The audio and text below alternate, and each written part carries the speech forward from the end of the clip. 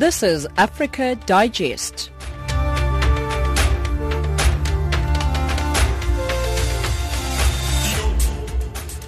It is 1700 hours Central African time. Hello and welcome to Africa Digest on Channel Africa, the voice of the African Renaissance. We are coming to you live from Johannesburg in South Africa. You can find us on frequency 9625 kHz on the 31 meter band to Southern Africa. My name is Spumelele Zondi and I am with Amanda Machaka, Jwala Netulo and Nedu Chemane. Let's take a look at the top stories. A group of civil society organizations are calling for an independent and impartial international investigation into human rights violations in Ethiopia. Thousands of people have turned up for free health screening in Dar es Salaam in Tanzania. SABMiller has been taken over in one of the largest deals in corporate history. In economic news, South Africa's biggest telecoms company, MTN, has refuted claims that it repatriated billions of US dollars illegally from Nigeria. And in sports, South Africa's popular team, Kaizer Chiefs, is looking for maximum points tonight against Free State Stars after 2 successive victories. Amanda Machaka has the news.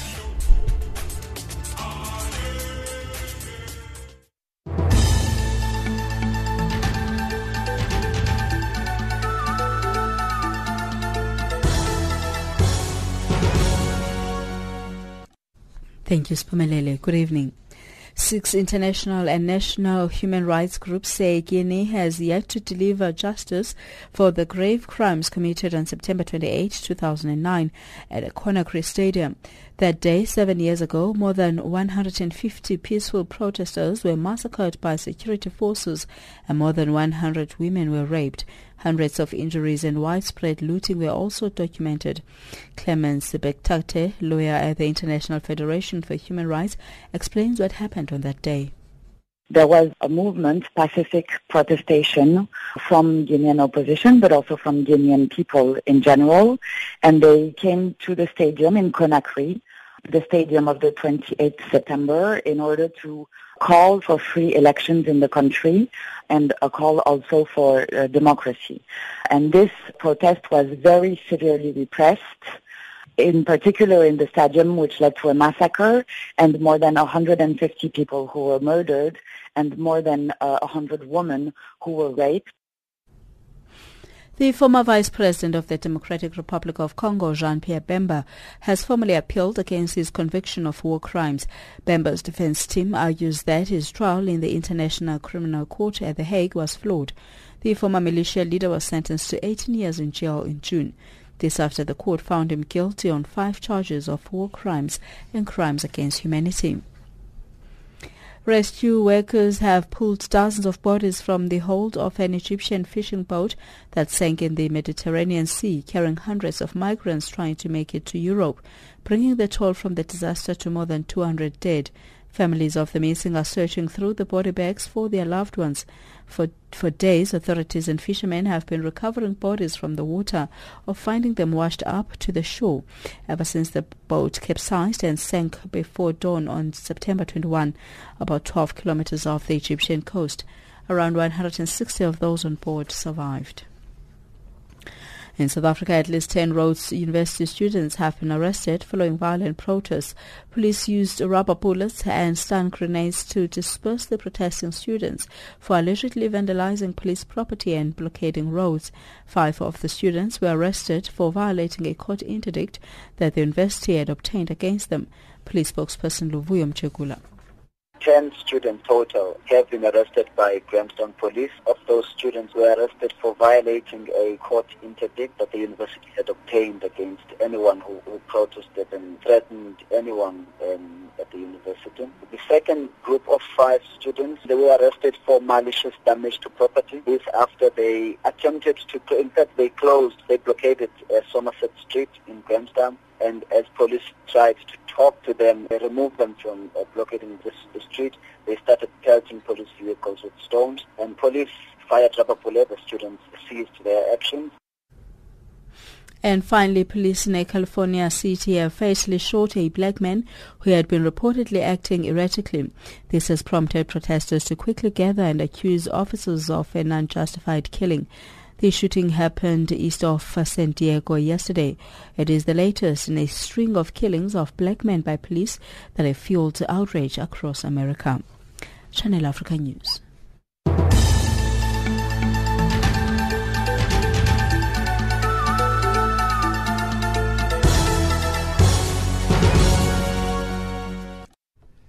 Shame, Amanda. It sounds like you have flu there. Yeah. Get better. I hope you have all the right concoctions for it. Yeah, I do. I hope I get better soon as well, hey? Yeah. Thank you. It's 17:05 Central African time. Let's start in Ethiopia, where a group of civil society organizations are calling for an independent and impartial international investigation into human rights violations in the country, including the unlawful killing of peaceful protesters and a recent spate of arrests of civil society members documenting this crackdown. Concerned organizations are worried about levels of persecution and detention of civil society members in the country include Defend Defenders, East and Horn of African Human Rights Defenders Project, the Association for Human Rights in Ethiopia, Amnesty International, the Ethiopia Human Rights Project, Frontline Defenders, and the International Federation for Human Rights. To help us unpack this, Channel Africa spoke to Coletta Wanjoy, our correspondent based in Addis Ababa, and Yared Hailemariam, who's the Executive Director of the Association for Human Rights in Ethiopia. For the past few months, I would say something started really hot as of November of last year, towards the end of last year, when we had protests from different ethnic groups, especially the Oromo, and we also had something from the Amhara coming up much later. These are big ethnic groups in Ethiopia. And what we have seen is these people trying to come out to speak out to the government and saying that we are being marginalized. We need the government to listen to us. Our human rights are being abused because we had issues of government being accused of actually carrying out extrajudicial killings, of mistreating people, going door to door. These are some of the things that were documented, especially by the Human Rights Council here. And these are the issues that have been happening. So we have had a push and pull between the government and the residents from different parts of the country, whereby on one side the government looks at these at some points will say these are acts of probably hooliganism or people who want to just distract peace in the country. But on the other hand, we have citizens saying that we have a point here. We need our land to be given back to us. We don't want to go under, for example, jurisdiction of another ethnic group. We want, some freedom. That's the situation as we stand now. What is this, the different ethnic groups clashes based on? What is the underlying factor there, besides the government getting involved? You talk to different people and they will tell you it's about marginalization. They're about issues, I think, about land, where people feel like, for example, if the government wants to extend Addis Ababa into their land, they feel like they should have been consulted, or this should not have been done as an automatic move by the government. So there are issues of land. There are issues of people feeling that they don't have the freedom to speak out, maybe when they want something to be done. So basically, land is a big issue. Land is a big issue, and this kind of triggers so many other small protests around the city. We have small triggers from different issues. We have attempted protests within the city being put down by government and all that. But the basic thing, as I look at it, is the issue of land. Yared, have these civil organizations been vocal about human rights abuses in Ethiopia, or are their calls only getting traction now? The current situation in Ethiopia is the sum and the accumulation of the suffocation and the graves of the Ethiopian people, which is there are a lot of issues that have been not get proper answer from the government side in the last 25 years. Count at least 10,000 people have been killed by security forces for different reasons, and recently only in Oromia region around 500 people have been killed, and in Amhara region also at least 100 people have been killed. And now also the problem and this crackdown spread to another part of the country, in the southern part of Ethiopia, in Konso. All this problem is because of the government response for people demand for their basic rights and freedoms. When there is a peaceful protest, the response of the government is using lethal force and excessive measures. So all these civil society organizations were deeply concerned about this situation. Is there anything good that the government is doing for the people of Ethiopia? Well, one of the basic and fundamental things that we have from the ruling party is the constitution, which contains and endorses all the human rights standards that are stated under the Universal Declaration of Human Rights. And the constitution, in terms of, I'm not discussing the whole package of the constitution, but as we are talking about human rights, there is a good constitution in terms of protecting human rights. But the problem is, as we already discussed about it, on the implementation and the performance of the government. But on another side, there are, I'm far from Ethiopia since 2005. I just found myself on the wanted list because of my work. So I couldn't be a good witness to about the development and all the progresses in the country. There are reports, I'm following that, and there are some progress on the development area. But regarding the civil and political rights, and even in the economic aspect, there are huge problem and dissatisfaction among the public. So I'm not blaming for all performance of the ruling party, but as you see it now across the country, there is a dissatisfaction, not only on these civil and political rights, on the protection of or exercising their freedom, but people are also demanding a fair share of the economy of the country. There is an imbalance. That is Executive Director of the Association for Human Rights in Ethiopia, Yared Haile Mariam. You also heard from Koleto Anjoy. She's our Channel Africa correspondent in Addis Ababa.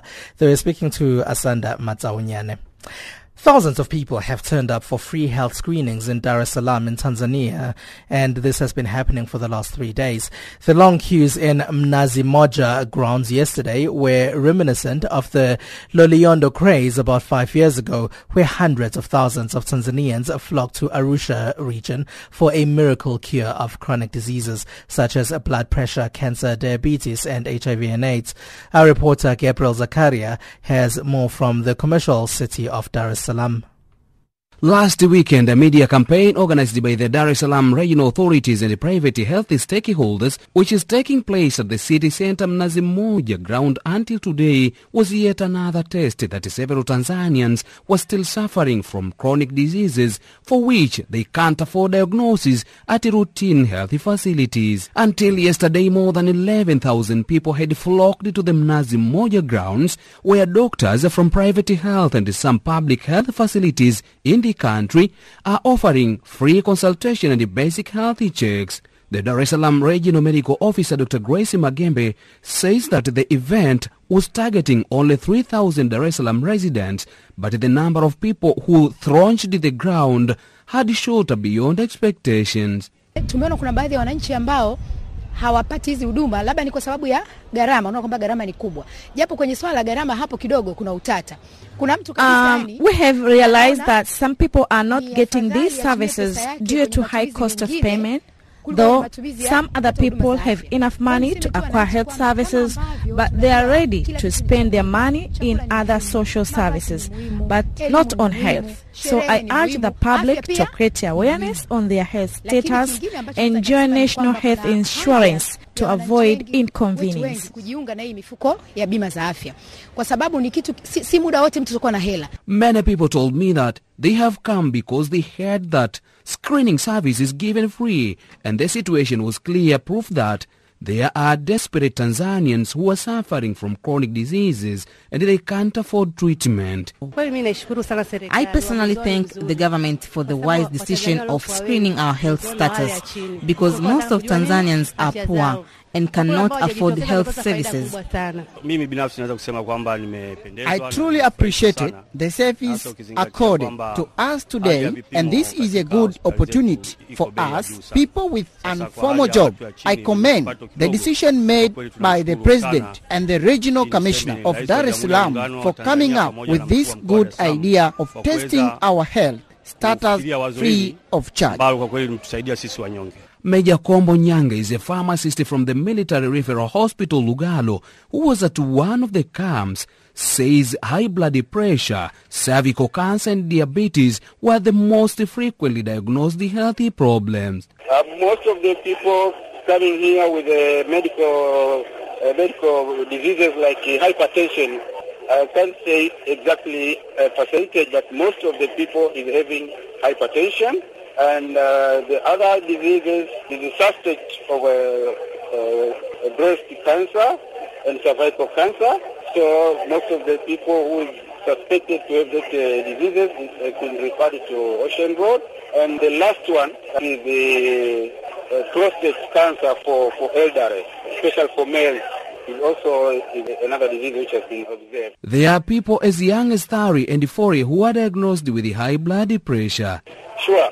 Most of the people coming here with critical illnesses, and some of the people coming here unknowingly that they are sick.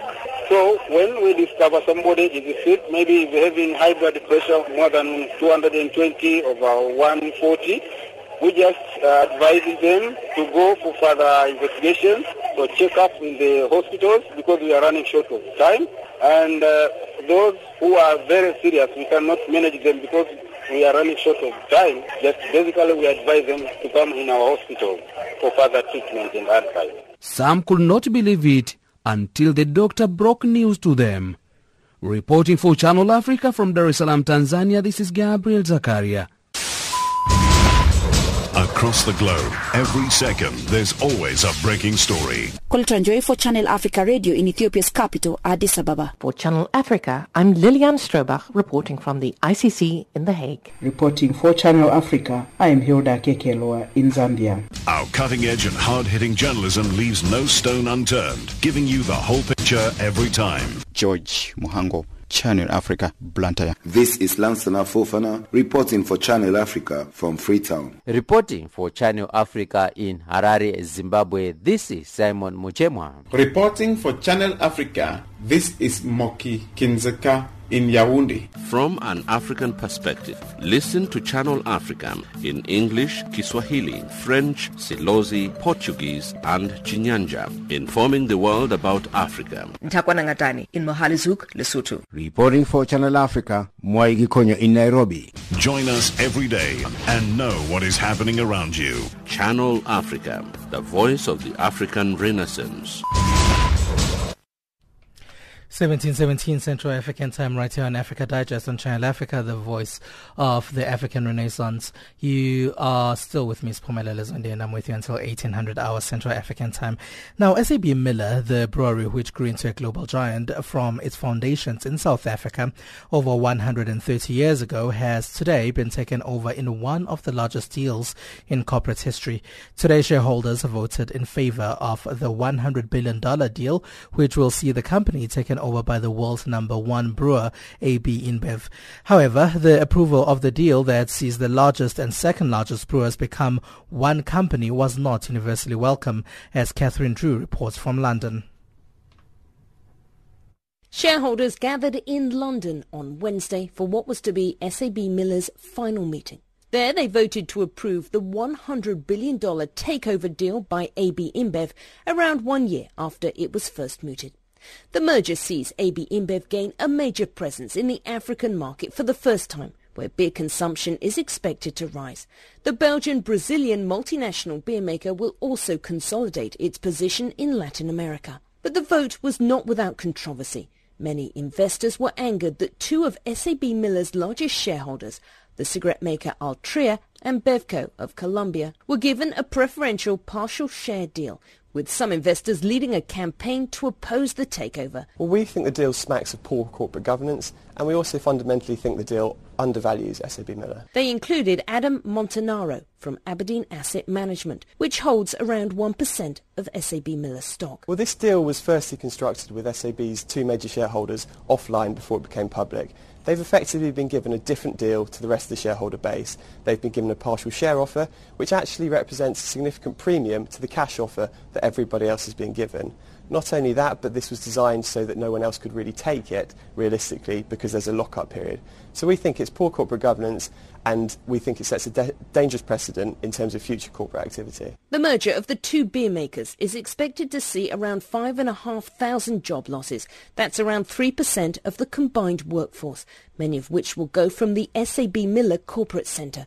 But will consumers notice any difference? Could brands start disappearing? Anna Ward is a drinks industry analyst for Euromonitor International. It's one of the risks in the future, potentially. This is such a large company, and although all the regulations have been passed and it's all been approved by regulators, the fact that this company owns around 27% of the market means they're going to have more leverage than other competitors. So there is always the risk to consumers that they're going to create deals with consumers which is going to reduce limit choices in the long run. SABMiller shares are due to be delisted on the London and Johannesburg stock exchanges on the 5th of October, with the full merger taking place a few days later.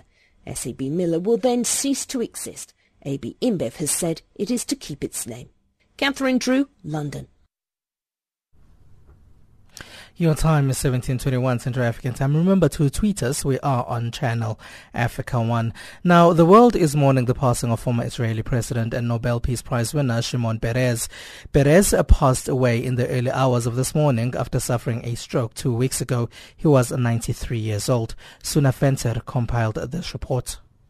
In my experience, negotiation is not trading.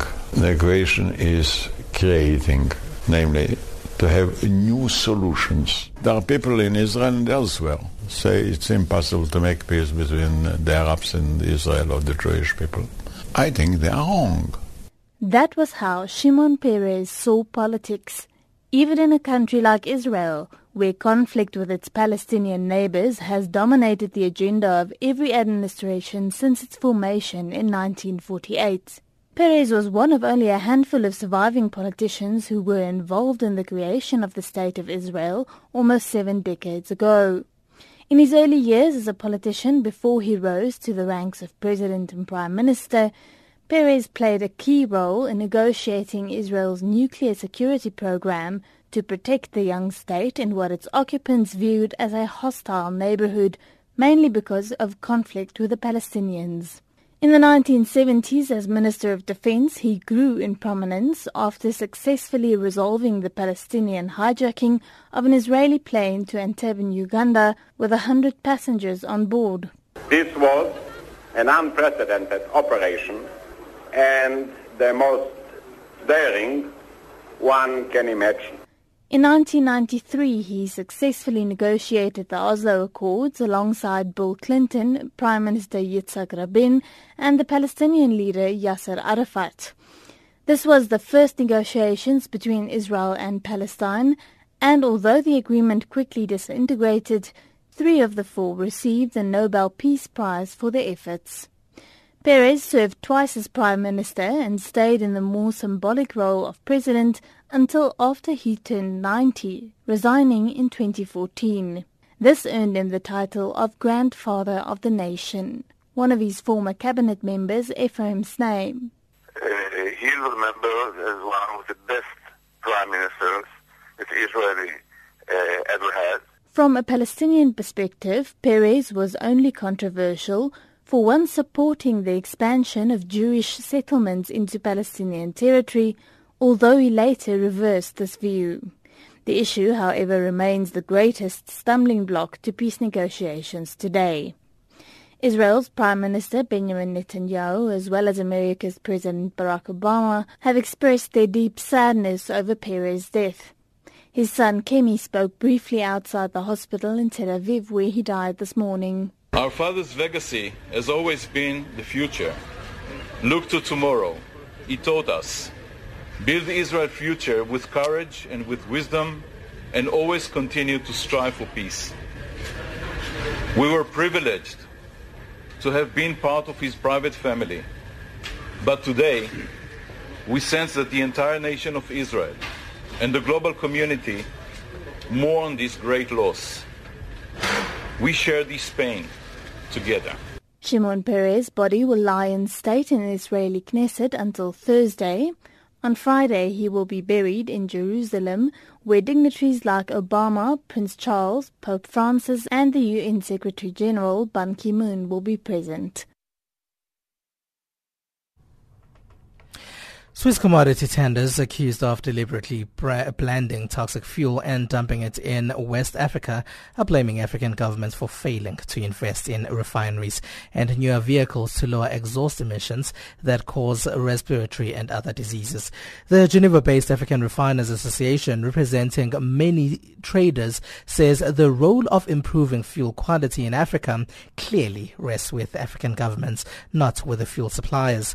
It was responding to allegations from Swiss watchdog Public Eye accusing traders of deliberately adding toxic products to that lower fuel quality to increase profits at the expense of Africans' health. Public Eye said traders including Vitol and Trafigura provide Europe with fuel that has 10 parts per million of sulfur, while creating what's called African quality fuel that has 2,000 ppm or more of sulfur. Oliver Clausen, media director of Swiss NGO Public Eye, says the toxic substances put in the fuel for Africa are dangerous. They're very dangerous, in fact. I mean, African countries managed to, put the lead out of the fuels. That took decades. Now it's about the sulfur. We're talking here about an average for the whole continent, 200 times higher standards of sulfur in fuels, both petrol and diesel, than in Europe or the US or Japan. And in some countries it's up to, it's more than 1,000 times higher. So this is what we had here in Europe back in the 70s or something, and we've been suffering heavily from it, and we managed to get rid of it in, whatever it took, 10 to 15 years. We had acid rain discussions and that type of thing, and now it's Africa, and it has been for decades, where this stuff is being dumped, causing severe health issues, respiratory issues. You would have diminished life expectancies, etc., etc. The UN has calculations, more precisely the environmental program of the United Nations, has calculated that back and forth, and has confronted those governments, West African governments, with those numbers, to no effect until today. And how have these companies reacted to this report? Well, they obviously what they try to do, you have to be crystal clear here. This is not an illegal practice, but it's a practice that we and a lot of people in Europe and America consider illegitimate. There's no way, of profiting the way they do from double standards, from more precisely lower standards in Africa to sell their dirty stuff and to, optimize their margins. So there's an outrage, actually, in those countries affected by those practices. But there's also an outrage up here that because that business model that's behind that Provo Koala incident I've been mentioning before has been largely unknown, completely unknown, actually, also by politics. So we have different political motions already in Parliament in the Netherlands, one of the biggest export nations with the biggest refinery infrastructures. So more than 50% of the stuff we're talking about comes from that region. And there are a lot of politicians, arguing that that shouldn't be allowed. But, I'm just thinking like a company like Trafigura, they made headlines, like you've said, when a ship it had chartered dumped toxic waste in the Ivory Coast. That was a decade ago. But it seems they continue with these nefarious activities. When are they going to be brought to book?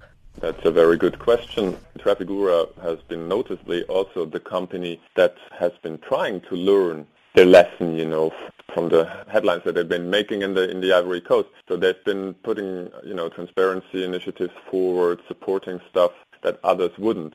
So what we do is we have a petition running online that everybody can go to and express his or her uneasiness, and ask Mr. Ware, who's the CEO of Trafigura, to end this practice now and, make sure that his company delivers only European standard fuel worldwide to Africa as well as to South America and other places.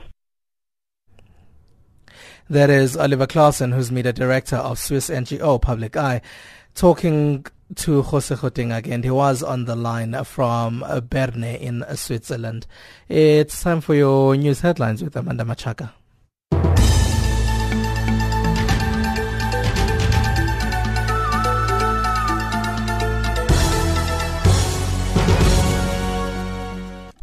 Thank you, Spumelele. Good evening.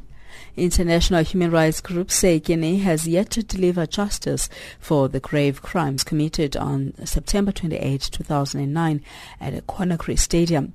That day, 7 years ago, more than 150 peaceful protesters were massacred by security forces and more than 100 women were raped. The former Vice President of the Democratic Republic of Congo, Jean-Pierre Bemba, has formally appealed against his conviction for war crimes. Bemba's defense team argues that his trial in the International Criminal Court at The Hague was flawed. And rescue workers have pulled dozens of bodies from the hold of an Egyptian fishing boat that sank in the Mediterranean Sea, carrying hundreds of migrants trying to make it to Europe, bringing the toll from the disaster to more than 200 dead. Those are your news headlines.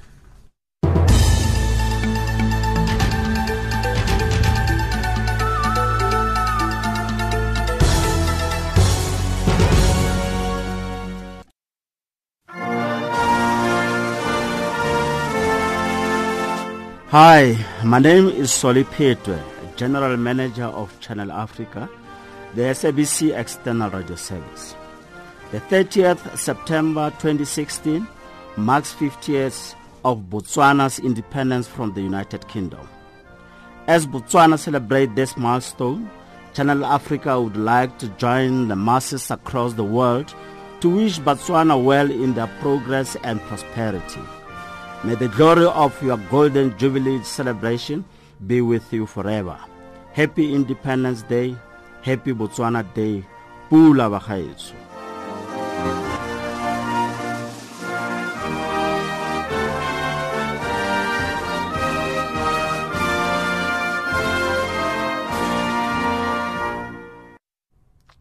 You still listen to Africa Digest right here on Channel Africa, the voice of the African Renaissance. Remember that you can engage with us on social media, and we have a tweet about that SABMiller story being taken by AB InBev. And Slox, who tweets as at Slox Machindi, is asking, does that mean it's the end of the road for Black Label? They have said that they will keep the brand SABMiller, even though they will be deregistering at the London and the Johannesburg stock exchanges. So chances are they will be keeping those brands that are popular on the African continent. And on the story about thousands of people that turn up for free health screenings in Dar es Salaam, we have Benita Nganda, who tweets us at Benita Nganda, and all she's asking is really, yes, there were thousands of people who turned up, and they were expecting only 3,000 to turn up, but the number was much bigger than that. Your time is 17:32 Central African Time. Now, Vice Chancellor at the Johannesburg-based University of Witwatersrand, Professor Adam Habib, has made an impassioned plea to President Jacob Zuma to show his leadership. Speaking to Channel Africa, Habib has raised concern on the threat of the possibility of the academic year being cancelled. There is growing anxiety in the Southern African nation about the future of education as tertiary institutions across various provinces remain closed. Students last week took to the streets to voice their displeasure at the announcement by the Ministry of Higher Education that tertiary institutions could hike their fees at no more than 8%. More from Professor Habib. So it is going to be an electronic poll. We have, for instance, all of our students' cell phone numbers. Effectively, we have the vast majority, some 98, 99% of students, all of whom have a designated cell phone. And we will be using, through an SMS technology, an electronic poll, effectively asking the question that do you want us to resume the academic program, even if it requires security measures to be put in place. And that's what we're currently putting in place. Hopefully that will kick off on Thursday and will run for the whole day, and we hopefully will have answers on Friday. So that's what the request is. We have basically had in the last 2 days 1,500 letters from students and parents saying what's going on, and we want this academic program to resume. And so effectively I have to have a sense of what the opinion of my university community is, and that's effectively why we're doing this poll. Prof, I imagine that, of course, the responses will differ from student to student. Last week, we saw some of the protesting students almost attacking those who are not partaking with the protests that are currently taking place, saying that they're almost spitting in their faces for fighting for something that they should all be fighting for. What happens when some of the students do decide that they do want to go back to school? Do you envisage any disruptions from those that don't want it to happen? So between you and me, very simply, the poll is only one out of a variety of mechanisms we're putting into place. The second we are asking is what are the security measures that have to be put in place to ensure such an opening would happen. And to be honest, if we do not have the security measures in place, then we can't open, even whatever the poll says. And effectively, that's the question. Now, in that regard, it seems to me that we are a public university. The responsibility of keeping this institution safe is that of the police. And the police must now learn to meet their obligations to a public university. You can't say to us that it's not our responsibility. I find that unacceptable. No vice-chancellor any in the world doesn't have the police helping them to maintain order, etc.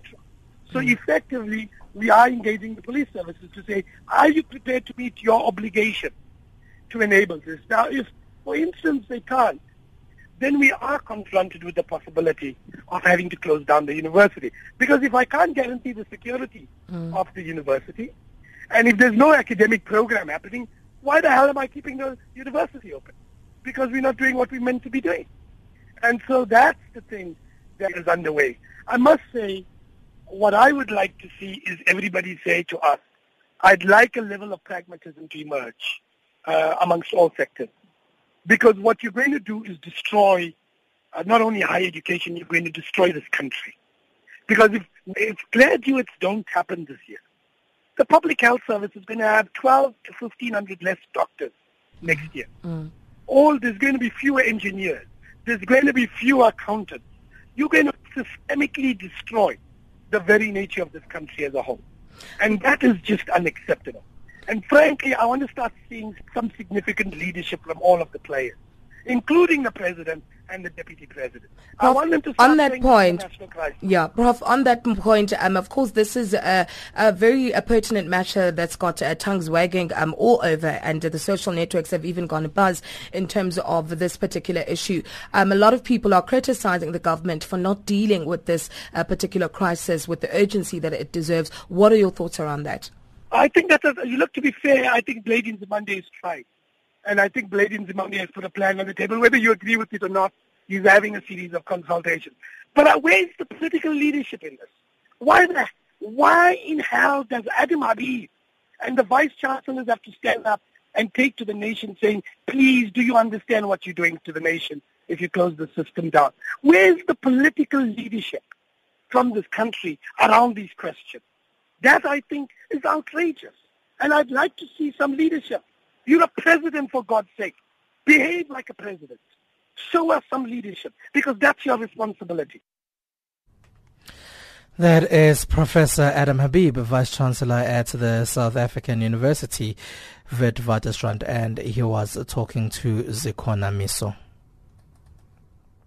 South Africa's Tourism Minister Derek Hanekom says the tourism industry must become fully adapted to cater for people with disabilities. He was speaking in Parys in the Free State Province during World Tourism Day celebrations. The day was commemorated under the theme Tourism for All, promoting universal accessibility. Minister Hanekom says the overall challenge is to provide for the specific needs of domestic and international tourists with disabilities. Given the theme of World Tourism Day this year, and that is tourism for all, promoting universal accessibility, is that firstly, everyone in South Africa should appreciate the value of tourism and appreciate the great country that we have, the beautiful country with its wonderful people, the diverse cultures, landscapes, etc. Start off there and start off saying, hey, we have this wonderful tourism offer, and then move on to the next step and say, how can we sell this offer to ourselves and to the world, and get more tourists to visit South Africa, make it a good experience. And then thirdly, message today on this very important World Tourism Day, where we are celebrating it in South Africa along with all other countries in the world, on the theme Tourism for All, every one of us should be doing whatever we can to make our places more accessible to people with special needs, to people with disabilities, so that we can show that in our tourism sector we really care. We really care about people who are in wheelchairs, who can't hear, who can't see, and make a special effort to make our places more accessible to everybody. And secondly, in this thing about what can we do, is to do something for people who have less money than we do. So Tourism for All is not only about people with disabilities and special needs, but it should also be for people with less money. So let's go out of our way to at least create special days that people with less money can go to the museum, can go to the World Heritage Site, can go to the National Park, can go up Table Mountain, go to Robben Island, and have these days, like they do, by the way, at Table Mountain, where on your birthday, it doesn't matter who you are, from which economic background, on your birthday, you can take a free ride up that cableway. Now, it's that sort of thing that we want every destination to offer South Africans, that we can say, sometime in my lifetime, although I'm not from a rich family, I can also go to that art gallery, or to that museum, or up Table Mountain, or to a national park. What informed the decision to move the celebrations to Paris? Well, every year we go to a different province. Last year we were in Limpopo, the year before we were in the Northern Cape, and this year it was the turn of the Free State province. What we're trying to do, though, is to showcase the provinces that are less known in terms of their tourism offer. So we all know about the beauty of the Western Cape, we know the Wild Coast, we know the KwaZulu-Natal and Durban, but not everybody knows about the special and beautiful places in the Free State province.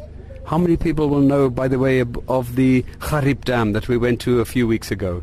How many people know about the Golden Gate, which is really one of our treasures?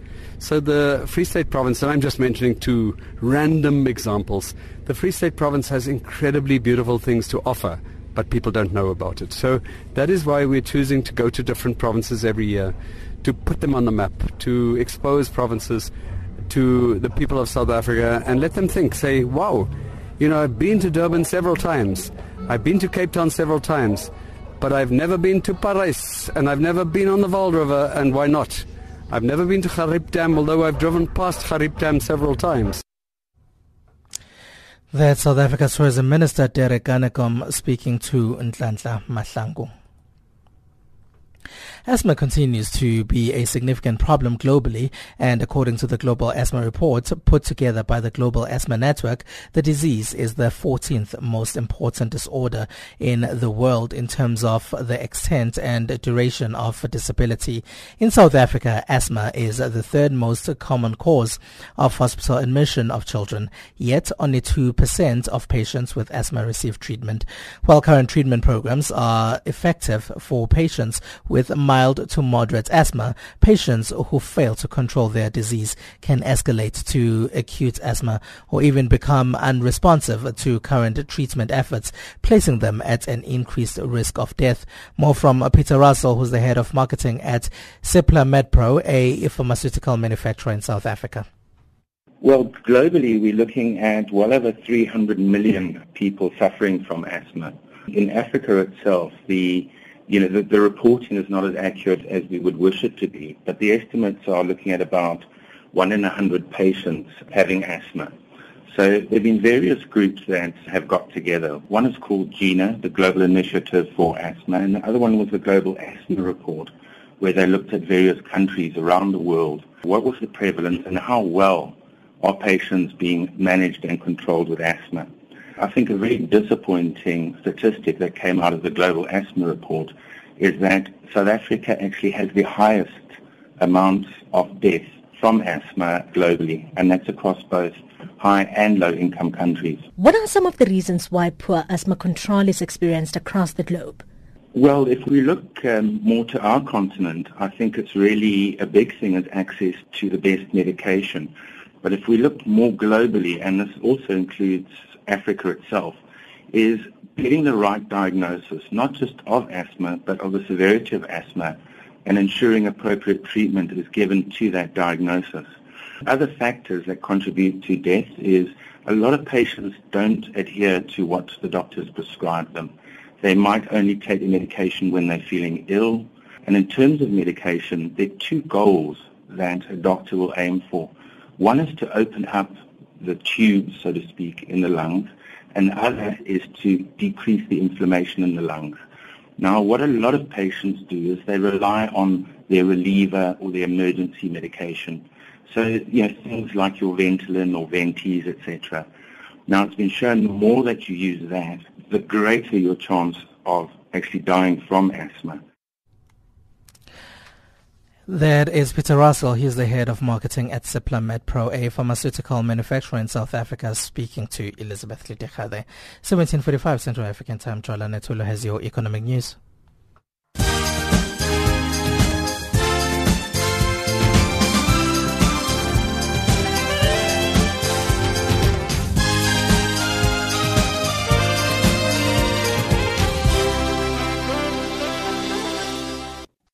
Thank you, Spumelele. Good afternoon. 2 of the 6 of the world's biggest container shipping companies have confirmed that officials from South Africa's Competition Commission have raided them. Denmark's Maersk and the Swiss Mediterranean Shipping Company say they are cooperating with authorities following suspicion of colluding to inflate rates between Asia and South Africa. The other 4 companies are France's CMA CGM Shipping, Germany's Hamburg Sud, Singapore-based Pacific International Line and Maersk unit SABMiller. The Competition Commission says such cartels have the effect of significantly derailing the economic growth of the region. Itumeleng Lesofe is the spokesperson of the Competition Commission. In terms of the Competition Act, companies are expected to set prices independently. In other words, they are not allowed to coordinate their pricing. Now, in this instance, it appears that instead of setting prices independently, cargo shipping companies have come together and reached agreements in terms of the level of prices to set and to charge customers. In addition to that, it appears that they don't allow customers to negotiate for better or cheaper rates. South Africa has moved up 2 notches in the World Economic Forum's Global Competitive Index. It's now ranked 47th out of 140 countries when it comes to competitiveness. The country performed well in labour market efficiency, macroeconomy, higher education and financial markets. Brand SA's CEO Kingsley Makubele is confident that rating agencies will take the report into account in determining the country's sovereign credit rating later this year. This is the World Economic Forum index. There are other indices that are issued out with respect to the country. And I think these global agencies, they look at them. And if you look at the general trend that we're having, there's been a great deal of improvement. It's going to influence them definitely because they really look at how the world is perceiving us. And if you look at the results that we're having now and the IMD results, they are almost confirming each other. It's a consistency, and I think those results will be taken into account. Botswana's economy contracted 1.3% quarter-on-quarter in 3 months to end June versus a 4.6% expansion in the first quarter. On a year-on-year basis, GDP growth was at 1.6% in the second quarter after expanding by 2.7% in the first quarter. The Nigerian Naira has plunged further to a new record low, down 1.76% against the dollar on the parallel market. Even as dollar supplies dry up, the local currency fell to 460 to the dollar on the black market, down 452 at the close of trading on Tuesday, though the Naira closed at 305.50 to the dollar on the official interbank market against 0.005 a dollar the previous day. Traders said dollar liquidity remains a major challenge in the market. And finally, Kenya's economy will hit the government's growth target of 6% this year on the back of private sector performance. Central Bank Governor Patrick Njogore told news agency Reuters that a new rule capping commercial lending rates made setting the benchmark rate more complicated. The rule is not clear how any rate cut would affect commercial bank lending decisions. The decision to cap commercial lending rates now at 10% sent shockwaves through the market and bank shares stumbled. Taking a look at the financial indicators, the US dollar is trading at 13.66 to the South African rand, at 10.31 to the Botswana pula, and at 9.88 to the Zambian kwacha. It is also trading at 0.77 to the British pound and at 0.89 to the euro.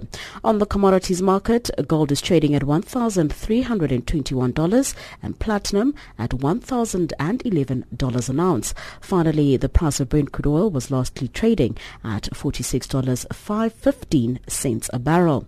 For Channel Africa, I'm Jolani Tulo.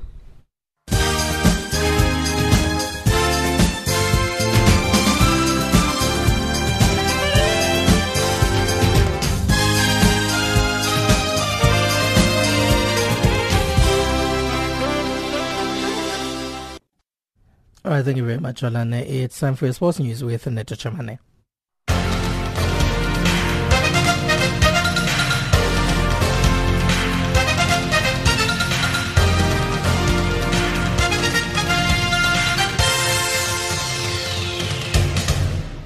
Good evening, sport fans. With your latest sport news at this hour, I'm Neto and Neto Chamane. South Africa's popular team Kaizer Chiefs might have turned the corner after notching 2 successive victories in their last league matches. But spokesman Vina Maposa says they will have to grind out more good performances to get maximum points when they take on Free State Stars in an ABSA Premiership match at the James Motlatsi Stadium in the Northwest Province tonight. Looking forward to a third win in a row. We are excited about the prospects of playing Free State Stars.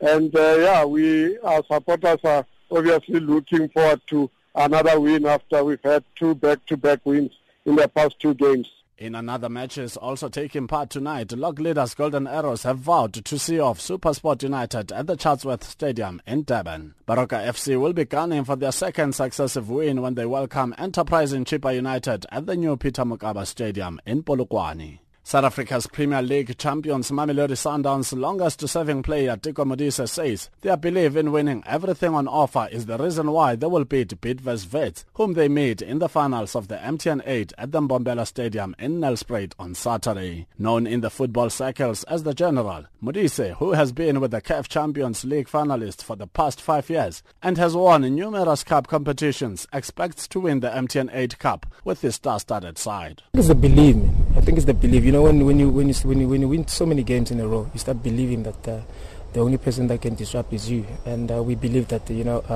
can go all the way, and that's what we did. And we're happy that we achieved such results, even though we haven't won anything yet. But I mean, there's a milestone, and we're looking forward to play both finals. Zambia's national football team assistant coach Watson Nyirenda says he is aware of the expectations which comes with being Chipolopolo head coach and hope that his philosophy would help to restore Zambia's glory after failing to qualify for the 2017 Africa Cup of Nations. Zambia hosts Nigeria in the 2018 FIFA World Cup qualifier at the Levi Monawasa Stadium in Ndola on the 9th of October. Our Zambian correspondent Namuchana has more. The preparations are going on well, and as you might be aware, that the FAS are not letting anything to chance. Yeah, so far the FAS have brought in a lot of assistant coaches to the Zambia national soccer team coach. This is Wilson Nyirenda, who has been given a goalkeeper coach Davis Perry, Chintu Kampamba and others. So they're not letting anything to chance. The International Association of Athletics Federations, IAAF, has confirmed Wade van Niekerk's 400-meter world record set in Rio de Janeiro. Van Niekerk smashed American Michael Johnson's 17-year-old 400-meter record when he stormed to Olympic gold in August at the Rio Olympic Games. Van Niekerk stopped the clock in a time of 43.03, which was 0.15 quicker than Johnson's previous world best set in Seville in 1999. The IAAF confirmed on its official Twitter page that Van Niekerk's time, along with the 4 other world records, were set and approved by the athletics governing board, which included African compatriot Almaz Ayana from Ethiopia in the women's 10,000 meters. And finally, in rugby news, Rudy Page and Morné Steyn are said to be the starting halfbacks for the Springboks against the Wallabies in Pretoria on Saturday. Page is likely to replace Faf de Klerk, with Steyn coming in for the out-of-sorts Elton Yankees. There were rumors earlier this week that Francois Hougaard would be moved from wing to scrum half, but coach Alistair Coetzee is likely to keep him in the number 11 jersey. page has only been utilized twice as a substitute and for limited periods in Kutsia's 7 tests in charge to date. Thank you for tuning to Channel Africa, the voice of the African Renaissance.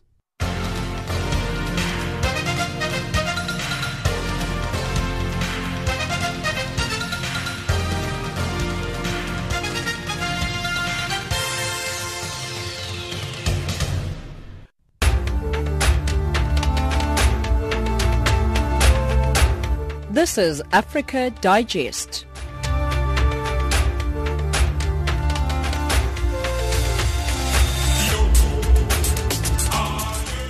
Your time is 17:54 Central African Time. Let's recap our top stories.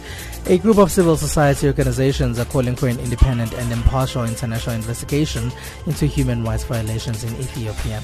Thousands of people have turned up for free health screenings in Dar es Salaam in Tanzania in the last 3 days. SABMiller has today been taken over in one of the largest deals in corporate history. And that wraps up Africa Digest for this hour. From myself, Spumelele Zondi, producer Tracy Pumkart, technical producer Sihlen Dlovu, and the rest of the team. Thank you very much for listening. You can send us emails. We're on info@channelafrica.co.za. On SMS, we're on +27 82 332 5905. You can also send us tweets on Channel Africa 1. We leave you with Through the Falling Rain by Teddy Pendergrass.